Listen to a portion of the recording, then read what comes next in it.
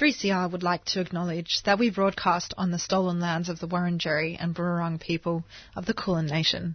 We pay respects to elders past, present and emerging, and acknowledge the continued resilience of First Nations people in the face of ongoing colonisation and settlement. We acknowledge sovereignty was never ceded and a treaty was never signed.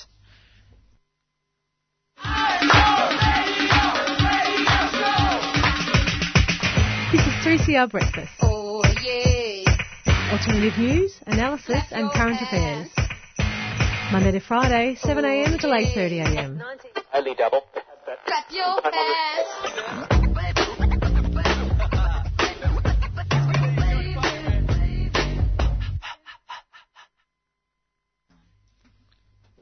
All right.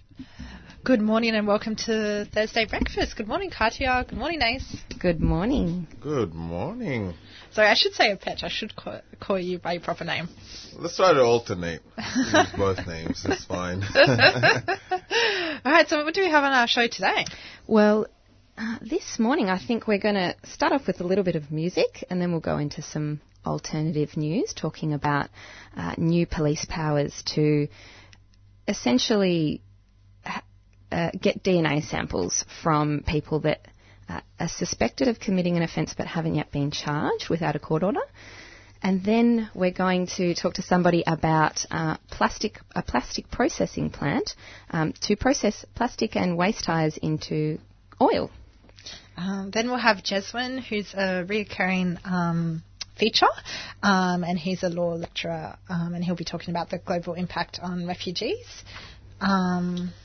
And then we have someone to come on and talk about a film screening about Western Sahara. And then we will have somebody coming in to speak with us from Hospo Voice about the new union for hospitality workers. But we're going to start with a song first. From a private life so public, as the tabloids caught your tears, being photographed. How sad, how tragic. But it doesn't have to be that way on the Burning Vinyl alternative music program.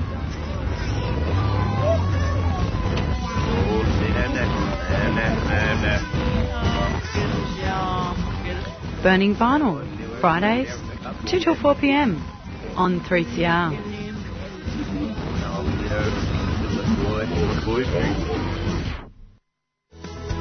Located in the heart of Thornbury, the Islamic Museum of Australia showcases the cultural and artistic heritage of Australian Muslims. Don't miss our latest youth-based exhibition, Ways to be Muslim, and immerse yourself in a series of photographic portraits and unique personal narratives. This exhibition is hosted in partnership with Muslim Collective and the Victorian State Government and is showing until July 8th. Visit the museum website for more information. The Islamic Museum of Australia is a 3CR supporter.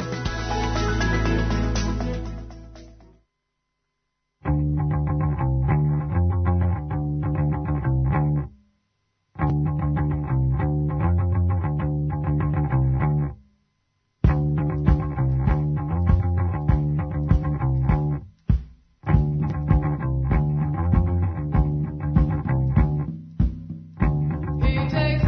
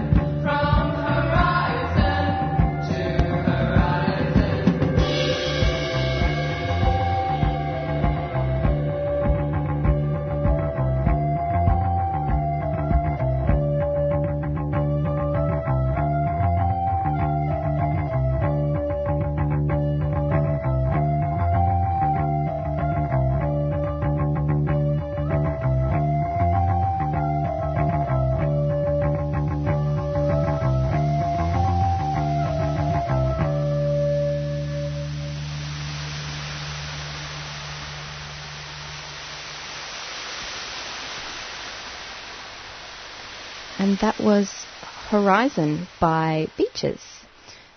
So up next we're going to do a little bit of alternative news, and we're talking about new laws that will be introduced for police officers to be able to take DNA samples from people that are not yet, or maybe are suspected of committing an offence, but are not yet charged. So what do you know what the current laws are? Yeah, so the current laws are... if a person is suspected of committing an indictable offence, they can have DNA samples taken from them, or if they've been charged with an indictable offence, or if they've been summoned to answer for an indictable offence. Now, and also generally that involves a suspect having to give their informed consent, or a court order being made. So this would take away the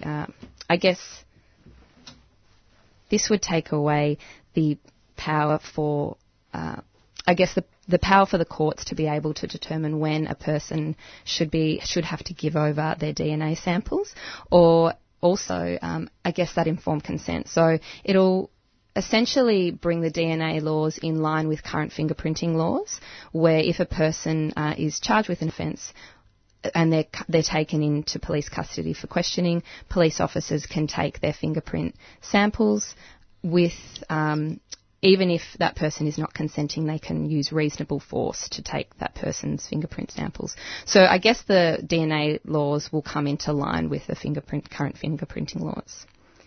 However, I guess there's now a question of how we're extending police powers, and what kind of implications this might have for civil liberties as well. Especially since earlier this year, Victoria Police flagged the possibility of arming sort of frontline officers with sort of military grade weaponry, so military grade rifles. So it's part of a broader militarisation and securitization of the state,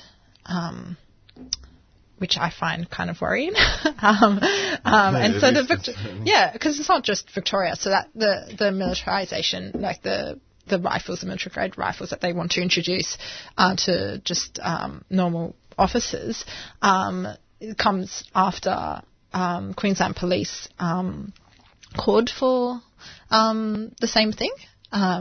Before, I'm not too sure when they did that, but they did call for military rifles to be issued to general duty officers. It's not just Australia. So as we, recently with the ICE stuff that's happening in the police ICE units in the States, and it's been a part of a broader trend since 9/11, pretty much, since securitisation discourse became quite popularised. So, it's also, I was doing a bit of research into border walls last night because I was Googling just random stuff. It's at the end of the Cold War, so 1989, there were just 15, with the taking down of the Berlin Wall, there was 15 border walls around the world, and now there's 70 of them, and most of them have been erected since 9/11, or since, in the past 15 to 20 years, which is... seem to be heading the wrong way. Yeah. Well, it's become a sort of new standard, because in the early 90s,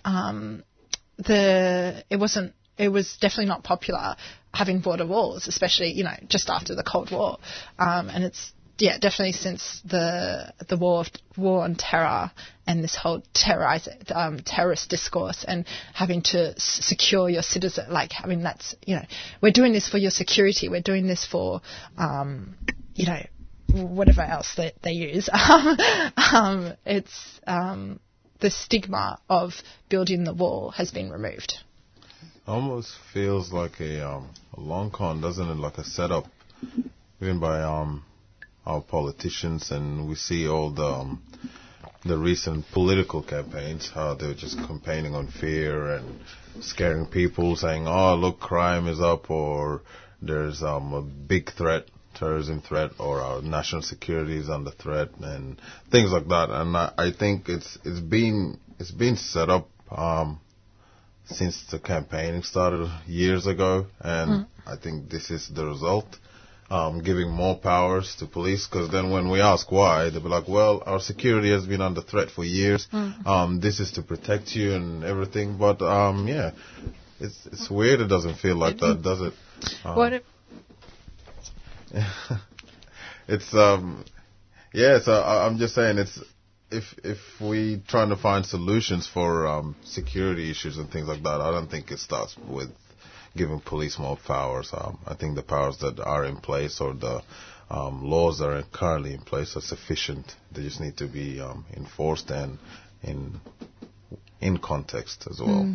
So I'm a bit worried about the enforcement thing you just said. Well, I don't think anything should be. No, I think we just to even find a balance. Yeah. We can't say we don't agree with all of these laws. I mean, there has to be a compromise somewhere, but it's giving up too much liberty. I think it's giving too much power to the state and less to the people who need it more. And yeah, so.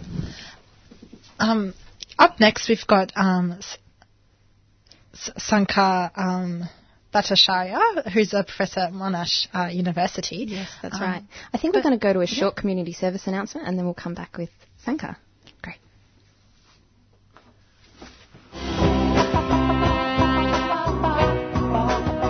We know you love our 3CR Radical Radio t-shirts, and so do we. They're a bargain at $20 for adults and $15 for kids, and come in black, white, grey, and a cool light blue.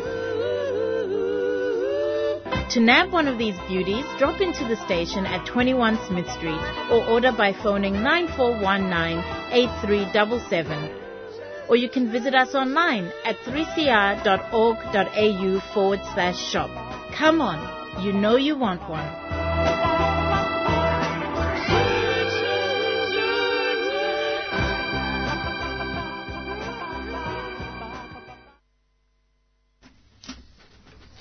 You're on 3CR 855 AM, 3CR Digital and 3cr.org.au. So next up we have Sankar Bhattacharya.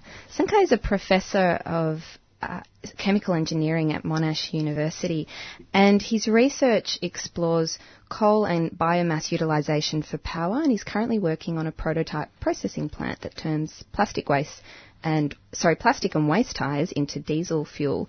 So in January of this year, China implemented import restrictions on recyclable materials, and many Western countries, including Australia, export large quantities of waste products into China for recycling. So this embargo has seen countries around the world scramble to put into place stopgap measures until more long-term solutions are put in place.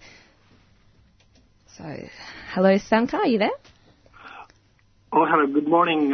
Good morning. This is Katya. Good morning, Katya, and good morning to your audience. Thank you.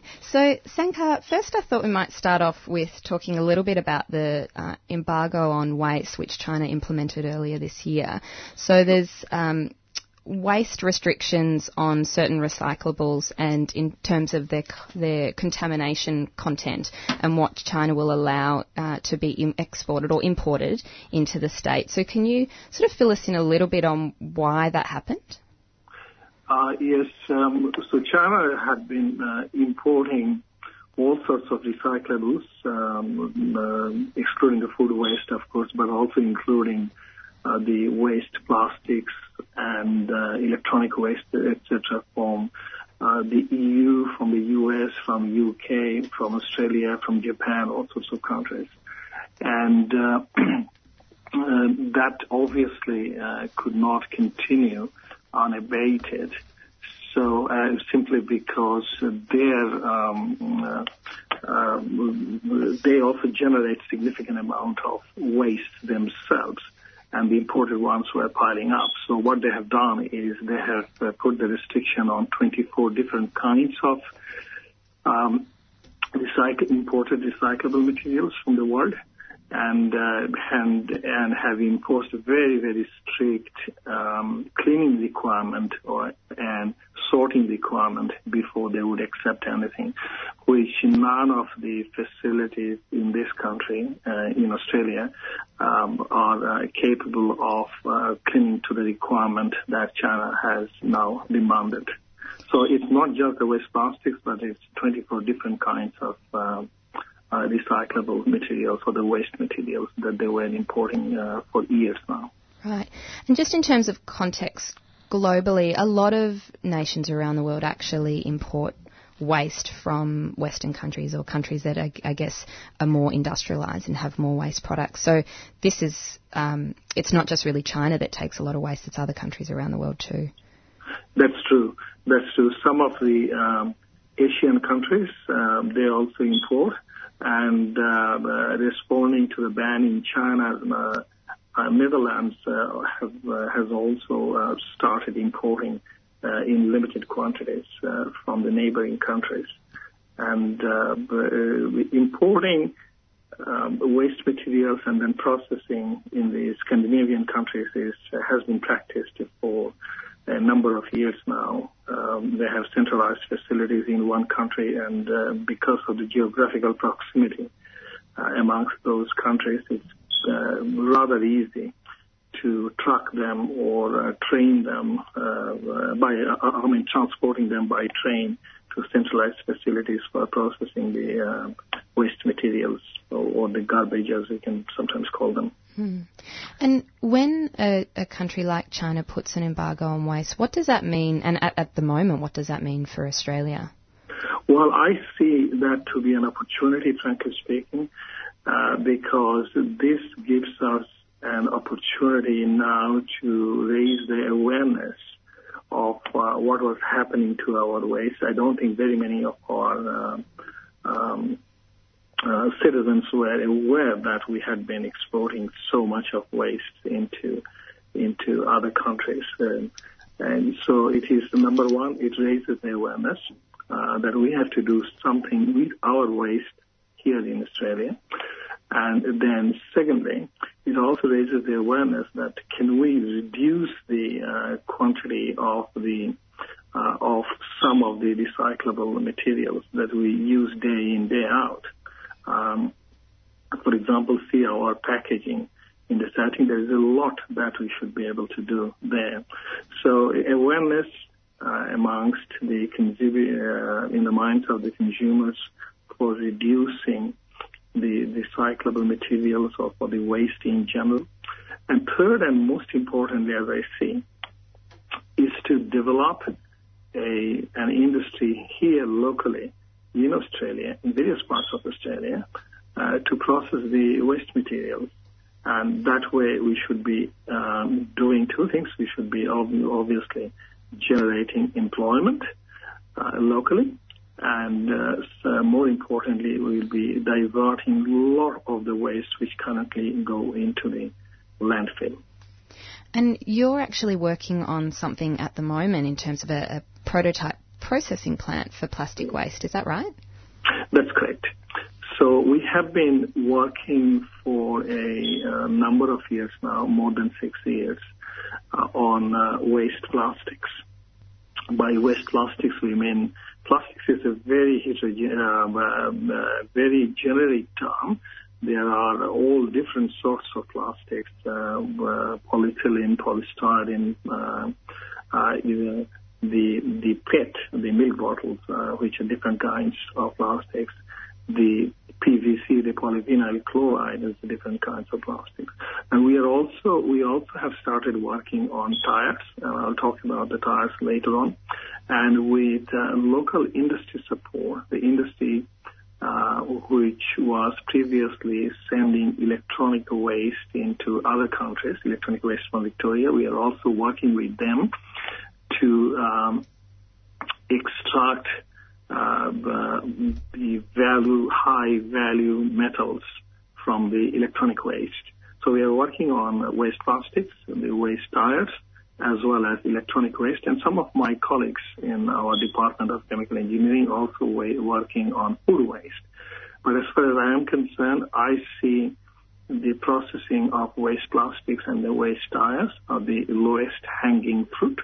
We have the technology here to take it to the next stage, the pilot and the demonstration scale here. And how, because I know that the products, I guess, that are produced from the plastic processing plant are things like power energy, oil, is that right? And diesel fuel? That's right. And so how does the process actually work? Okay. So plastics, as we currently use them, these plastics originated from petroleum, if you like. So petroleum is nothing but a mix of carbon and hydrogen and connected into long chains, if I can say that in very simple terms. So when petroleum is mined, crude petroleum is mined, and then it is processed, then you get the gasoline, you get the aviation fuel, you get the petrol, you get the diesel, you get the lubricant, and then finally what remains, you get the bitumen, and then you get whatever the remnants are. From there you make the plastics. In a very crude descriptive form, what I say, that's how it is made. So plastics are made from the petroleum, crude petroleum in the first place. So what we are saying is that plastics is such a homogeneous substance in many ways compared to, say, coal or biomass, that it can be converted back into liquid fuel, which can be either petrol or diesel, depending on how much of the inherent energy in the plastics that you are able to use up. So the way it is converted is the plastics are subjected to moderate temperatures, about 350 to 400 degrees Celsius, which is, when I say moderate, it's moderate by the temperature, moderate in comparison to the temperatures used in the petrochemical industries, for example, or in the power industries. So 3 to 400 degrees centigrade, these are processed, and these are then broken down into shorter chain hydrocarbons, as we call it, a mix of carbon and hydrogen. And then you can then further break them down to either diesel or petrol, depending on what you want, by the use of what we call catalyst. So part of the energy which is embedded in the plastics can be used to sustain that process. So it is moderate temperature processing followed by catalysis. That's what gives you the liquid fuel. And I guess one of the negative impacts of having so much plastic waste is that to reuse plastic, we do have to turn it back into a petrochemical product. So so is there, I guess what I'm asking is, one of the downsides of this type of plastic processing is that it's still kind of quite harmful on the environment in terms of we're still using petroleum-based products? Well, you are right. Until I think the final solution, the ultimate solution, has to be complete non-use of petrochemical-derived plastics. But by what? By, say, biodegradable plastics. The know-how is there. It's just that it's currently not economic. But then with time, with the right policy drivers, etc., the biodegradable plastics will gradually become more of a norm rather than exception. But until that happens, and we have lots of plastic, we continue to use plastics even though in a reduced scale, we have to do something about it. So what I'm saying is, obviously, a very small fraction of the 60,000 tons worth of plastics that we generate here in Victoria every year. Was that 60,000 tons? Of plastic. Of plastic. Well, that's a lot of plastic. That's a lot of plastics in packaging, in utensils, in furniture, you name it. And mechanically, a small fraction of it is currently recycled back into other products. But just to give you an example, if you take a polyethylene-based chair, plastic chair, for example, you can at most recycle it 8 or 9 times before you back into another product, another solid product, before it cannot be recycled anymore because it becomes so much brittle. So in a way, until such time the society gets fully conversant with the use of biodegradable plastics, we should do in the short term or the short to intermediate term something with about the petroleum-based plastics that we have accumulated over the years and that we still are accumulating every year. So what I'm saying is that you can recycle it umpteenth times into liquid fuels, and then there are other ways, of course. Of course, that will, when you recycle it into liquid fuel, you burn it in a diesel engine or somewhere, you will be generating CO2. There's absolutely no doubt about it. And we know that it's a harmful gas. But technologies are also coming up now to recycle the CO2 back into something else, either liquid fuel. So either liquid fuel or into chemicals. And that's very well known. It's just that it is currently not economic. So what I'm saying is that recycling of the plastics into solid products has its limitation, but it will have a small place into the product mix, but also a big part in the product mix after recycling the plastics would be and should be the liquid fuels.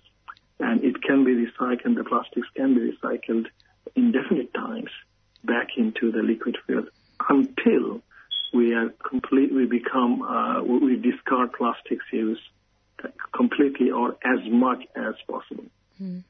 Well, thank you, Sankar, so much for talking with us about that. We're just out of time. Before you leave, if people are interested in, I guess, having a bit of a further read or look into the prototype plant, where can they go? They can go to Monash University's website and then type plastics or my name, and then it will take them to a site, and from there I can be contacted. People are most welcome to visit us at Monash and then discuss with us and see what we are doing and how we are doing it. All I want is an increased awareness amongst our citizens about the use or the destructive use of the plastics. Excellent. Thank you so much, Sankar, for talking with us today. Okay. Thank you very much. Bye.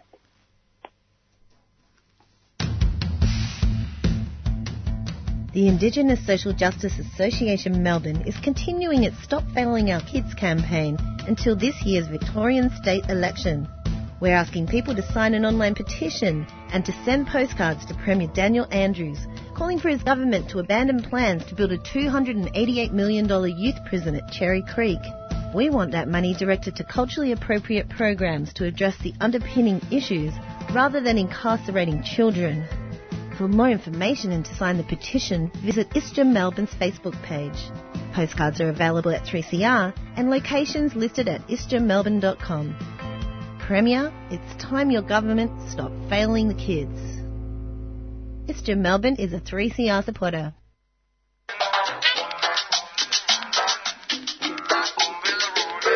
Wondering how you pay your donation to the 3CR Radiothon? Well, you can do so online at www.3cr.org.au or call us with your credit card details on 94198377. You can also come into the station at 21 Smith Street, Fitzroy during office hours and pay by cash, cheque or EFTPOS.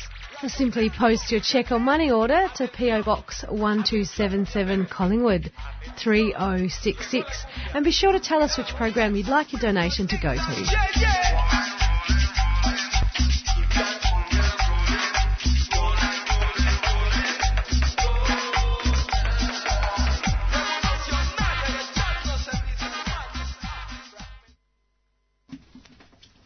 You're on 3CR 855 AM. It's currently 7:35 a.m. and we have Jeswin Yogaratnam back in the studio with us this week. So if you were listening in 2 weeks ago, we started off what will be a series of conversations with Jeswin about the Global Compact on Refugees, which will be coming out later on this year. And it was something that came about after the 2016 UN meeting on, and Jeswin will talk a little bit more about this, on the Declaration for the Rights of Refugees. Is that right, Jez? Have I got that right? Yes. And that was also in the context of so a lot of refugees were entering Europe, Yes. and that's even though Europe only, I think it's about 6%, only hosts about 6% of the world's refugees. Because it was on Europe's doorstep, it got a lot of attention. That's right. Just about the time the Syria whole exodus of refugees, and also many of those that were, had incidents in sea, so all that became an issue in terms of how do we deal with this, especially when many of the member states were not dealing with it in a way which protracted some of the detention situations in some of the nations. And what do you mean by that? Which member states?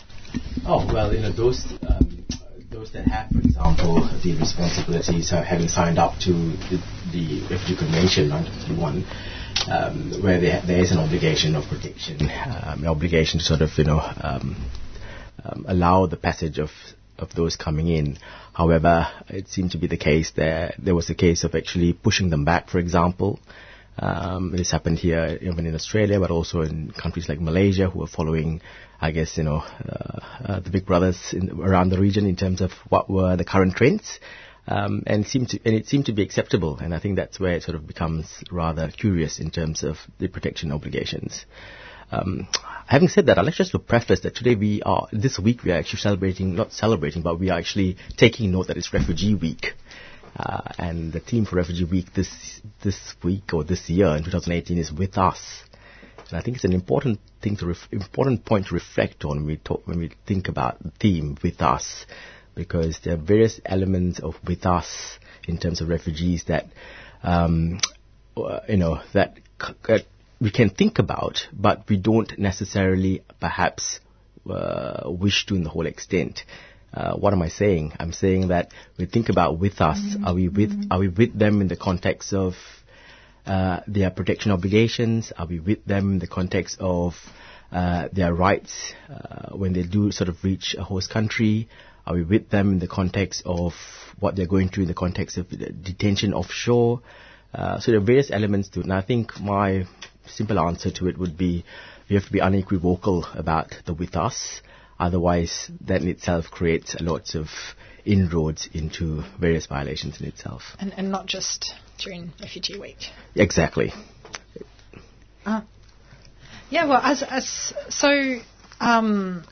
Some figures. So UNHCR says about 68.5 million forcibly displaced people worldwide, and that includes 40 million internally displaced people, 25.4 million refugees, and 3.1 million asylum seekers.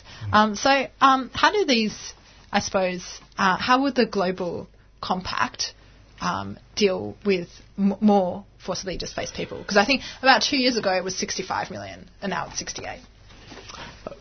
Well, good point. I think there are a few things to unpack from that question. First of all, in the context of the term that was used, forcibly displaced people. Now, one of the problems with the Refugee Convention 1951 is the interpretation in terms of refugees. And you'd note that, for example, climate change, I won't call them refugees, but those who are affected by climate change, for example, do not fall in that category. They are forcibly, they are people who will be, subject to forcible move as a result of the conditions of affecting their climate, but they will not be considered as refugees for purposes of the convention. And here's where the Global Compact can make a difference in the way in which it perhaps uses different terminology quite tacitly, which then allows that cohort of people to be, provided protection obligations. So in that context, the Global Compact is responding to the broader cohort of U1 of those who require protection obligations. Number one, that aside, you'll find that because there are two aspects to the compact. One is in relation to migration, one is in relation to refugees. In relation to refugees, they're looking at providing more durable solutions, for example. And what's that mean? That means, for example, the way in which funding arrangements are entered into both from an international and domestic context. They are activating development actors and humanitarian actors to all come together as opposed to work separately, because sometimes this non-cohesion of how we work together or not together can in itself, create its own little sort of, problems. So the Global Compact sort of calls for development actors to come together in that context with humanitarian actors and the state and all the other agencies that are involved in order to operationalize, I think, something that's more workable and provides, I think, number one, that protection obligation, but also the rights of refugees in that context. And perhaps one of the things that's maybe lacking so much in the Global Compact in itself is spelling out the rights more clearly. Okay, because one thing we note that while the Refugee Convention makes reference to the Universal Declaration of Human Rights, it's a very broad document. There isn't something that really looks into the well-being and their ability to achieve self-reliance, and perhaps spelling that out in terms of rights, through the compact would be quite useful. In regards to rights, is it because I know that there's the Kaldor Centre for. Is it Refugee Law? Kaldor Centre for Refugee Law? The Kaldor Centre at UNSW, yes, that's right. Has made some recommendations towards the Global Compact. And one of those was rights, and it suggested that rights, I guess there's particular kinds of rights which are more, aligned with the needs of people seeking asylum. So is that correct? Is that sort of the correct interpretation of what the Kaldor? Yeah, so I think what the Kaldor Centre, they worked with in relation with the Zolberg Institute on Migration and Mobility, and they came up with the Policy Brief 6. And part of that Policy Brief 6 did include, some of the recommendations, which included things like rights. And I think here we're talking more about the very basic rights in terms of their right to work, their right to health. And I think one of the recommendations that was put forward in that policy brief, which is partly by the Kaldor Centre and those that they hosted, was to include targets relating to health and education, work opportunities, and achievement of durable solutions. So I guess the question is, how do we achieve these targets, and how do we place these targets? Is something that we need to think about. And here's where the compact in itself provides, I think, that mechanism in order for us to reach some form of cooperation in terms of expressly recognizing these rights, but also then in terms of the cooperation that member states need to achieve in terms of determining these targets.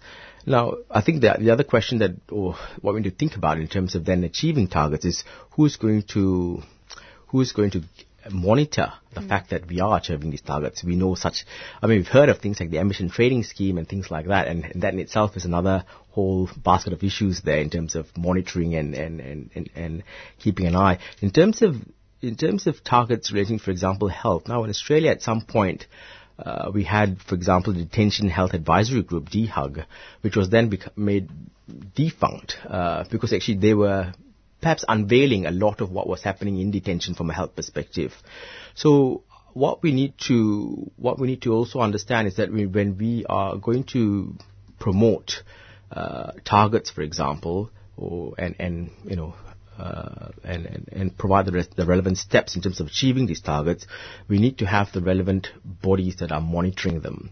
And just because they are monitoring the context of what's happening in detention, either poor health standards, etc., or excellent health standards, etc., we need to maintain that body as an independent body in order to keep some form of accountability. And I guess accountability is one of the other targets that was in the report, and it was accountability of all stakeholders. And so I guess in the same way that would also need to be regulated. So I guess actually what does accountability mean? Now, so good point that you noted. So accountability of stakeholders. So what we're talking about, there's a whole, I think, range and tranche of stakeholders involved in the context of protection obligations of refugees. Let's just take, for example, an offshore detention center. Okay, so first of all, we're looking at, if, for example, Australia was involved in that transfer of asylum seekers, then Australia has a state responsibility. If we're looking at the other member state, for example, Papua New Guinea, where they're being transferred, for example, to Manus Island, we're looking also at the private enterprises that are given these contracts to then maintain the detention centers.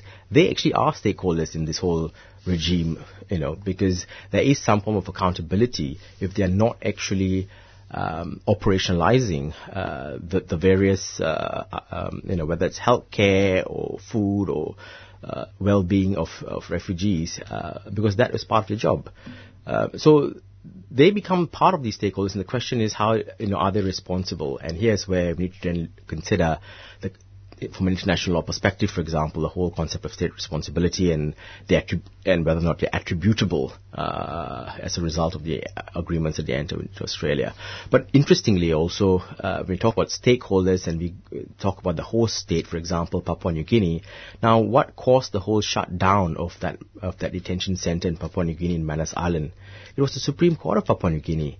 So they became they made the state become accountable by calling out on the various breaches of international law. And interestingly, the Supreme Court did make reference to the whole aspect of dignity and the way in which people are dealt with or treated in such centers. It's not being upheld, aside from all the other various rights that was raised by the Supreme Court. It was the Supreme Court of that very member state in itself that called for the closure. And of course, at the end of the day, it's the people, because we know that the people in Papua, in Manus, for example, were not all that delighted to have this center set up there when there were a number of issues occurring. First of all, the awareness of breach of rights, but also the awareness of perhaps not adjusting to the fact that there are this other cohort of people who are quite different from them. Which will affect some in the long-term social cohesion, and create other issues in terms of the fact that they want customary land. So there's a lot of things that happen when one sort of try to operationalize such a transfer and establish such a center in another space, another country, without really sort of having those deep conversations with the people. Because very quickly the people will sort of not welcome that form of I guess transfer, more so when there's knowledge in terms of the fact that rights are not taken care of, children, especially in relation to children and women where we've heard about a number of stories about the trauma that has been affected as a result of indefinite detention, but also just in terms of being kept there, without necessary well-being. But even this whole idea of Australia's horrible laws of offshore detention, doesn't that take away from the responsibility that Australia as a... Well, it's a good question. It's not necessarily, actually. So it all depends. So in international law, we've got this thing called state responsibility. And, it's a question of how much control, for example, the state has over that particular arrangement.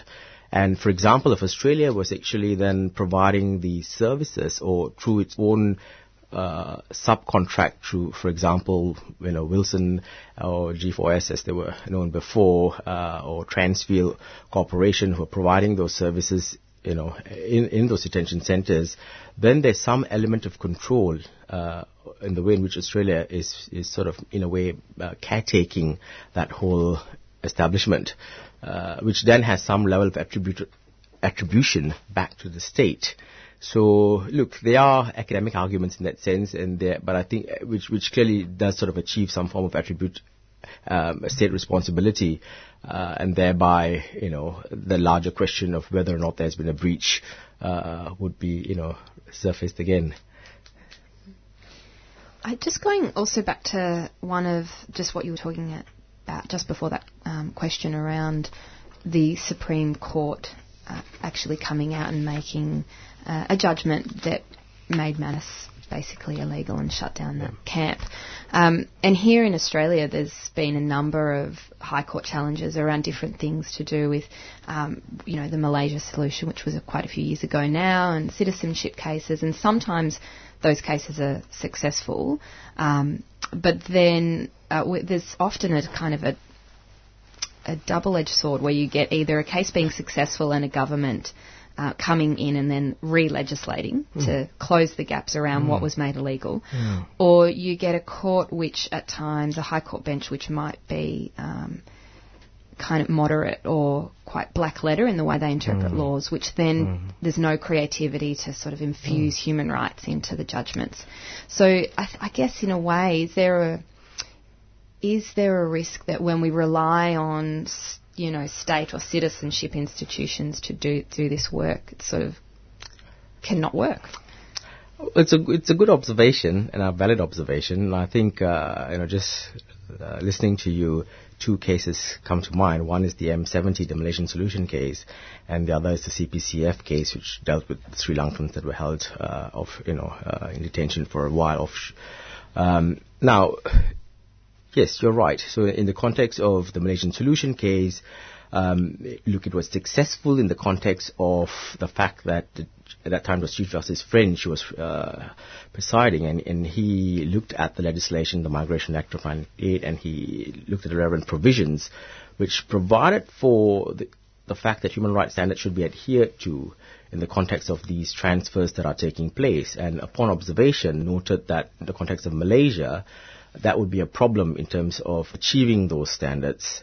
And I think importantly, what Chief Justice French noted in that particular case was, look, while member states can have a handshake and saying that we will take into context the protection obligations of those that we transfer, more has to happen on the ground. And aside from just these political, handshakes in terms of what the agreement is. And there is where it was noted that, for example, that at that point of time, there was evidence that the way in which asylum seekers were treated in Malaysia, the fact that there were all these laws which allowed for caning, etc., which then kind of did not make it seem that it was the right place for purposes of actually protecting these rights, let alone allowing the rights to, be upheld. So in that particular case, it was a win for asylum seekers in the context that the swap did not take place. But what happened after that was that they then amended the Migration Act, which removed that very section which Chief Justice French and some of the other judges referred to. Which really actually meant that one of the only provisions in that act which allowed for the human rights standards to be considered in the context of transfer to another state, that whole provision was removed. So we do not have that protection obligation anymore in that context. So in which case, if another case like the Malaysian Solution were to come about, that law, although we have a good decision from that High Court case, there is no provision for another judge to rely on. Now, in saying that, look, at the end of the day, judges have to sort of, while they can be dynamic, they are also subject to the fact that, they're judicial officers and they're subject to the law. And what does the law provide in that context is by way of making reference to legislation. Yes, there's a move in Australia in the context of the literal interpretation. And I think judges are heading back towards that form of, approach, only because the fact that they are bound by these rules in the context of the executive powers, etc., and the separation of powers, etc., doctrine, and they're trying to give effect to what it is Parliament intended. Right. So I won't perhaps place that burden so much on the judiciaries in the context of the interpretation, because they are carrying out their job as adjudicators. But it's the way in which then legislation is, I guess, in a way watered down For example, after the Malaysian solution case and also after the CPCF case, there was, the Migration Act was again amended, and the interpretation or definition of refugees, for example, was provided by the Act, which did not require any reference back to the Convention. Although it was a similar interpretation, the fact that they provided for, if you want, the Australian interpretation within the Act, which had parallels to the international one, but had to be cited in the context of the Australian law, in itself does sort of demonstrate the control that they want in the context of even the interpretation of refugees locally. So the precedent from international law can't be used in that context. So I think we have to finish up because we're almost in time for our next guest. Thank you so much, Jasmine, for coming on today. Yeah, thank you. Scheherazade, did you want to ask a quick question? Look, it won't be quick, so maybe we can delve into it next week. I mean, in 2 weeks. In 2 weeks, yes. In a fortnight. In a fortnight. Excellent. Thank you for having me, and do reflect on in terms of World Refugee Week, in terms of those who are not so advantageous. That's right. And we should say, to find out more about Refugee Week, do you have any links for people to follow, Jasmine? Well, there's a lot. I think the Refugee Council here in Melbourne, for example, they have got a few activities happening, a few movies being screened at the Nova Cinema. Well, actually, we've got someone coming in just after you. There you go. Who's going to talk about one of the docos on the Sahrawi struggle of Western Sahara in Morocco. So excellent. That will be good. But also, if people want to find out more about the Global Compact and that sort of thing, like beyond Refugee Week, where can they go? Well, I think the Kaldor Centre, UNSW in Sydney, they have, they're really focusing on this area, and there are quite a number of fact sheets and podcasts by the various, highly esteemed presenters and speakers that they have hosted.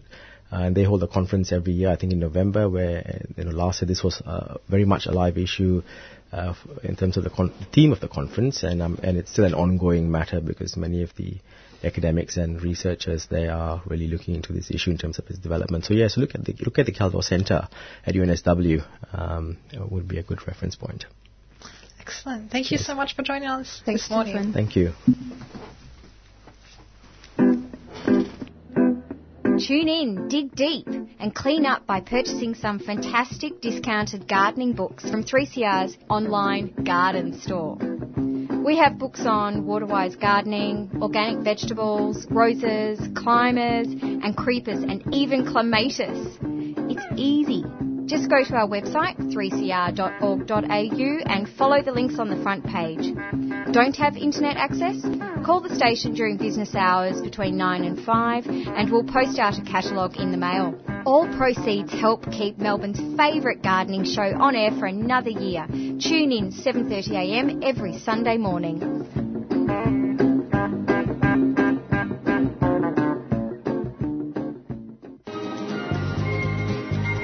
Hi, my name's Sarah. I love coming here because they offer vegan food.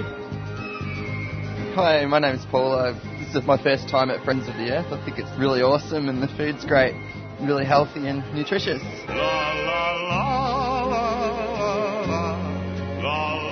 Friends of the Earth Food Co-op, 312 Smith Street, Collingwood. A tuneful experience. A 3CR supporter.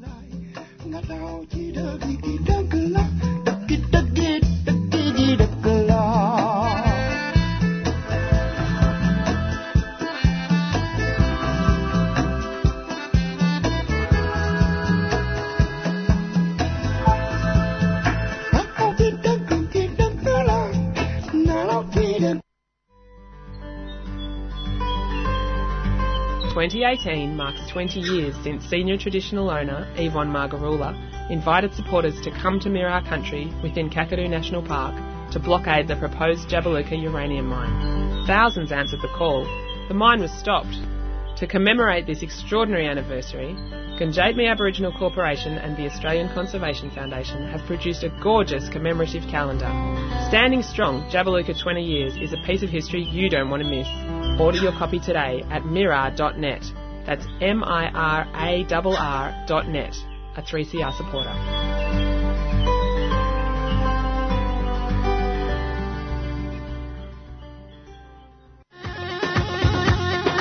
3CR are selling kefir Palestinian scarves in support of the last factory that produces them in Hebron, Palestine. All profits will be donated to the reconstruction efforts in Gaza and support Palestinian industry.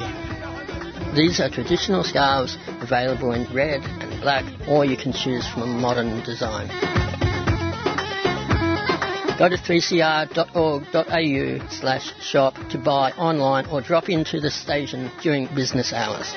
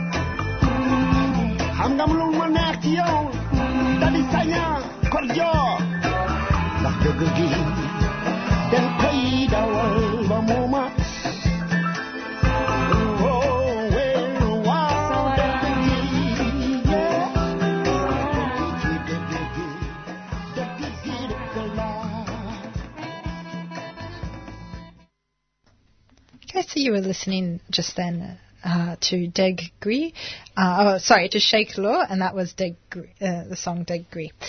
So next up we have Gabi Alamin, who is the Secretary of the Australian Western Sahara Association, and she's going to be talking to us about not only what's going on in Western Sahara in Morocco, in the area that is claimed by Morocco. She will also be talking about a film that's screening as part of the Refugee Week at Nova Cinema tomorrow night called Rifles or Graffiti, which is a documentary that chronicles Morocco's occupation of the territory. So before we get into it, can you tell us a bit about the work that the Australian Western Sahara Association does? Yes. Good morning, everybody. So at Australia Western Sahara Association, we try to increase the awareness about Western Sahara and the Sahrawis, especially here in Australia, as it's far from Western Sahara, so not too many people know about Western Sahara. And we also promote the self-determination for the Sahrawi people. And so I suppose let's talk about that. So what happened in Western Sahara? Not many people would know much about it. So could you give us a small history lesson? Yes, sure. So Western Sahara is a known self-governing territory. It's located in North Africa. And according to us, it's colonized by Morocco. And so in 1975, Sahara was a previously Spanish colony. Spain left Sahara and then Morocco came and invaded Western Sahara. The International Court of Justice had ruled that Western Sahara and the Sahrawis should have referendum for self-determination. However, Morocco never did that. And so until now, it's still... now it's like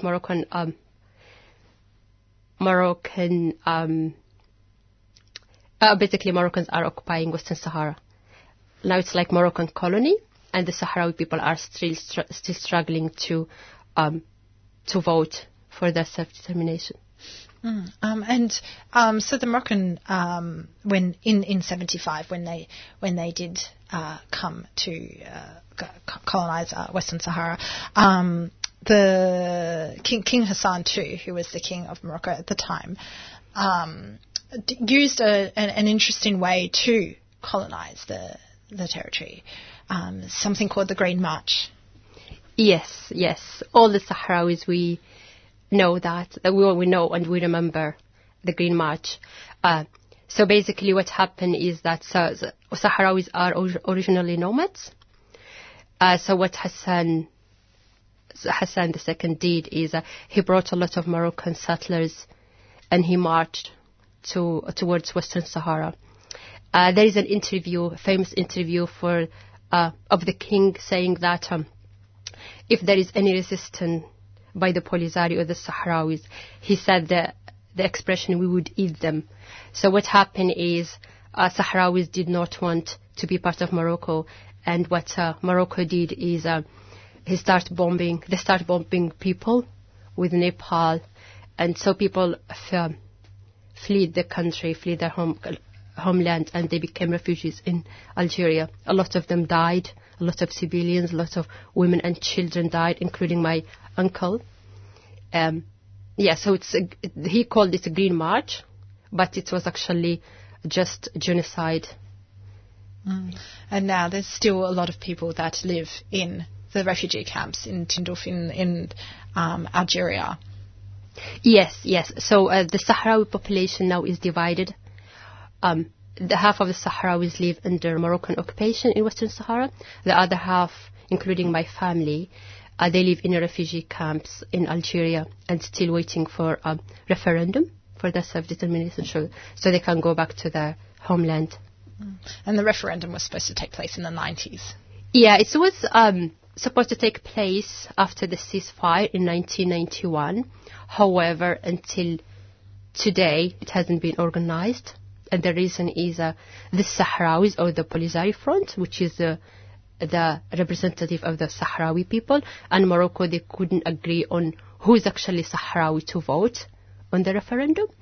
The United Nations tried to organize it in 1998 and 1999. However, they failed, and until now, it's still, Sahrawis are still refugees. And there's more and more Moroccan settlers that come in. So Western Sahara is divided by a almost 3,000 kilometre wall, the berm. And so one part is controlled by the Polisario Front, Sahrawis, and the other part is occupied territories, the Moroccan occupied territories. And from my understanding, there's more and more Moroccan settlers that come south. Yes. So what's going on there is Moroccans, or I wouldn't say Moroccans. I would say Morocco, the government, are trying to Moroccanize Western Sahara, and that so they try to bring more settlers, and they try to give them like benefits, like housing, work, so they can stay there in Western Sahara. And that's one of the ways to control the territory. But they are not Sahrawis, so we call them the settlers, and I think they should go back to Morocco. And what about the Sahrawi populations in occupied territory, in the occupied zones? Yes, so there are a lot of Sahrawis there. That's actually half of the Sahrawis there. Sahrawis there they suffer human rights violation. They don't have jobs. They get rejected for being Sahrawis. There is not even one university in Western Sahara. Not even one university. For them, when they get sick, to get treatment, they have to go to Moroccan cities to get treatment. So the population there, they are really angry. They are not happy about what's going on, and they are just like they also want the referendum. And so tell us a bit. So this is screening tomorrow night at Nova Cinema, which you will talk at afterwards in a Q&A session. But firstly, can you tell us a bit about Rifles or Graffiti? What's the message behind that? Yes, so the message behind the movie is so the movie shows the two Sahrawi population, the one in the refugee camp and the one in the occupied Western Sahara. And the message is that we Sahrawis are really peaceful. We believe in non-violent way of resistance. However, it has been more than 40 years that we are still waiting for the referendum, and some people are getting tired. They just enough for them. So some people are leaning towards going back to the war. However, in general, we want this conflict to be, resolved peacefully. And I suppose if people want to get involved in the association or find out more, what can they do? Yes, so I encourage people to come and watch the movie. It's very interesting. In the movie, the Sahrawi, they speak Spanish, Arabic, French, and English, so it's very interesting. So also they can get involved if they can Google the Australia Western Sahara Association, and give us a message or call us, and we'll be able to help them. Okay, thank you so much for joining us this morning. Thank you for having me, and I hope that you guys come and watch the movie. I will be there. Perfect. Thank you. Whether it's hip-hop, blues, reggae, jazz, opera, roots, Koori or world music you're into, 3CR's music menu is serving it up to you. You're with Music Sans Frontières, music from around Australia and around the world. Good afternoon, everybody, and welcome to another edition of Great Voices. You're listening to Hit Sister Hop on 3CR 855 AM. Music matters on 3CR, 12 noon every Friday. Keep these diverse tunes on the air by subscribing to 3CR. Call 9419 8377. The newspapers shout, a new style is growing.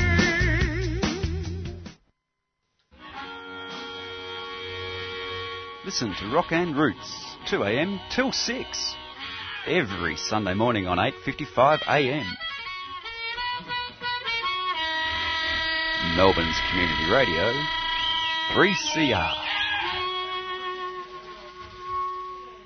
Meet me in the corner, get my rockin' shoes. I'm gonna rock away all my blues. We're rockin'. We're rockin'. We're rockin'. Rockin' this joint tonight. Going down to the corner, see what it's all about. Gonna rock and roll, gonna jump and chow. We're rockin'. We're rockin'. We're rockin'. Rockin' this joint tonight. You're listening to 3CR 855 AM, 3CR Digital, or streaming online via www.3cr.org.au. So there's a new union about town. They're called Hospo Voice, and they've started running in the last few months, and I guess what their aim is, or their goals are to tackle wage theft and harassment in the workplace, which is often rife in the hospitality sector. So joining us today to talk about Hospo Voice and their campaigns is Kim Chibnall. Kim is a hospitality worker and a member and leader of Hospo Voice. Welcome, Kim. Welcome, Kim. Are you there, Kim? Yes. Hi. Hi. Sorry about that, Kim. Welcome. So let's start off by talking about the new union, Hospo Voice. How did it come about?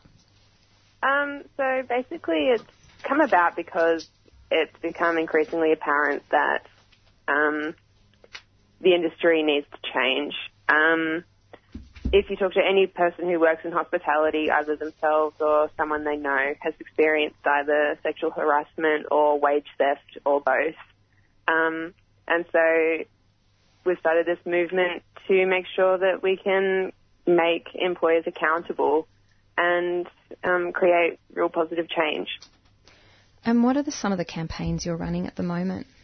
So at the moment, there's a really strong focus on combating wage theft, basically by holding employers accountable, like naming and shaming. I don't know if you saw yesterday, there's recently another cafe that's been found in the Melbourne CBD to be just not paying their workers at all, which is awful. Not paying their workers at all? Yeah, so it's cafe called Hairy Little Sister in the CBD. They went months without paying their employees, which obviously makes it incredibly stressful for them because that means they can't pay rent. Just going about their daily life becomes incredibly difficult when employers aren't even paying their staff at all.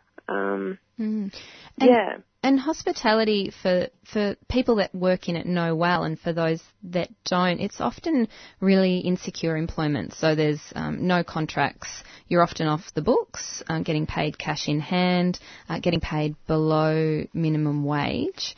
And so, are there education campaigns that Hospo Voice will be running about this? Yeah, so the Hospo Voice website has all of these online tools to help people become better informed. So there's a pay checker, so you can go online and see what your award should be, because that's also one of the challenges, is trying to figure out what you should actually be paid per hour. The awards can be confusing, especially if you're not sure if you're part-time or casual or full-time. And then also there's online tools to have a diary of harassment if you need to keep a record of things that are happening to you at work, in case you ever wanted to follow that up formally. And so there's all sorts of online tools as well. There's going to be a forum so that people at Hospo Voice can answer any questions that you might have as well. Yeah, so it's a really useful way to help inform people in the industry. Great. And some unions, sort of bigger and I guess more well-funded unions, offer advocacy and support services. But Hospo Voice is still quite new and is all volunteer-run, is that right? Yeah, so I'm a volunteer. And it's very small, but there's so many volunteers and so many people getting involved that it's pretty amazing, really. Excellent. Yeah. And will some of those volunteers be offering support, maybe like negotiation with employers, or at the moment is it still in its infancy? Still in its infancy, as far as I'm aware. I don't think that volunteers would be negotiating on behalf of other people. That would probably be more, that's a little bit out of our league, I think, at the moment.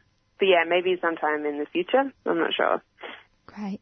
And I guess one of the sort of types of campaigns that Hospo Voice is running are things that are singularly targeting, I guess, individual workplaces. So listeners may know about Barry and also Chin Chin, so these kind of more high-profile cases where workers from different venues are speaking out against individual employers. So is that one of the targets of Hospo Voice in sort of pinpointing individual employers to sort of then make examples? I think it's because the movement is so new and it's so young. It's one of the most effective ways of getting attention, getting media attention, and also it also shows to people in the industry that are working in the industry that are experiencing these kinds of things that there can be consequences if they speak out, that they can help create change, that I think it offers a form of empowerment. By me seeing all of this happening and by being involved, it meant that I was able to speak out against the cafe I was working at and not being paid properly. So I think it's getting the conversation started and getting people to know that there's something they can do about it. Mm-hmm. And it must be hard, I guess, for workers to speak out. Do workers express any concerns about, particularly if you're not on a contract role or an ongoing or casual contract, do workers ever express fear about losing their jobs if they speak out? Yeah, absolutely. Like that's the main fear, really. I think when you are in a casual role, you know that your shifts can be cut if you speak out. It's definitely a legitimate fear that a lot of people have, especially because when you're not being paid properly, you can't save money like you could if you were. So it means you're often living paycheck to paycheck. You don't have the financial security net. So it does make speaking out incredibly difficult. I guess my advice, or what I would say to that, is that I don't think in the long term you lose anything by speaking out. The benefits of speaking out far outweigh, I think, the fear of not doing anything, speaking from personal experience on it. I think it's worth it in the end. And I guess some of the results that have come out of the campaigns from Hospo Voice at the moment, where people have spoken out against wage theft, have been that while there's been threats to actually lose their job, they've actually been reinstated once, I guess, there's been more media. Is that right around what happened with Barry? Yeah, I'm not 100% sure what happened, but I think they were. It also becomes almost worse for the employers as well after all of that to fire someone after they've spoken out about what they're doing, which is illegal in the first place. So I think it's in the employer's best interest to have happy employees, I guess. So yeah, I think I'm not sure what happened in the case of Barry, but it also I can also understand employees walking away from that too, because it turned into quite a sort of bizarre media situation as well. But yeah, I don't think it necessarily means that you lose your job by speaking out. Yeah. And if people want to get involved, how can they go about it? So it's really easy. So you can sign up, and we're still signing up founding members, which means that you can sign up for the first month, and your first 3 months of membership are free. So that means you can access all our online tools. And we're on Facebook, so there's a Hospo Voice Facebook page which has all our upcoming events and all the things we're up to. And even if you wanted to come along to a meeting, everyone is super lovely, and it's, a very welcoming and empowering place to come along to. So it's super easy to get involved. You can just, Google search it. Yeah, and I think the website is at www.hospovoice.org.au, is that right? Yes. Yes, yep. Excellent. Well, thank you, Kim. We're out of time. Thanks for speaking with us today about Hospo Voice, and good luck. Thank you so much. Thanks very much. Bye. Bye. Come on, come in and hear the best live pop music from around town. It's your chance to tune in, so come on, come in. Live on Thursdays, 3 p.m, 3CR, 8:55 a.m.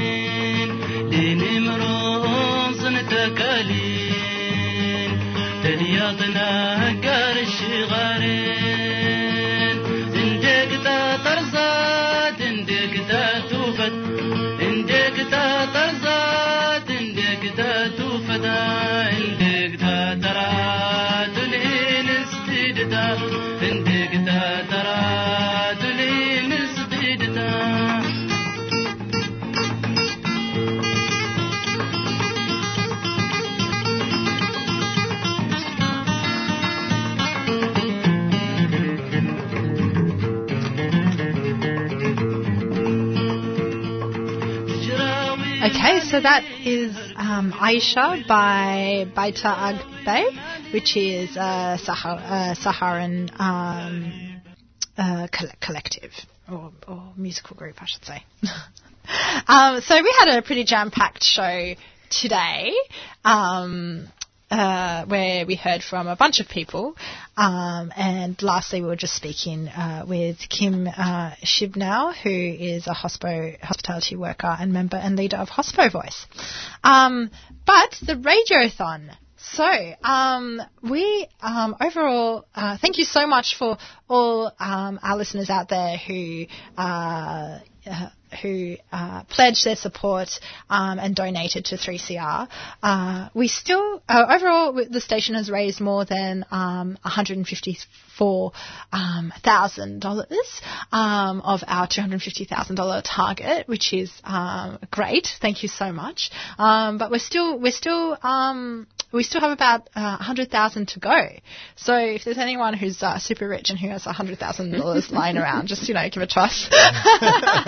I'm sure all of our 3CR listeners are super rich people that have hundreds of thousands of dollars. But yeah, you can still donate easily by going to 3cr.org.au/donate, or you can call us on 9419 8377, or you can send us a text at 0488 930 855.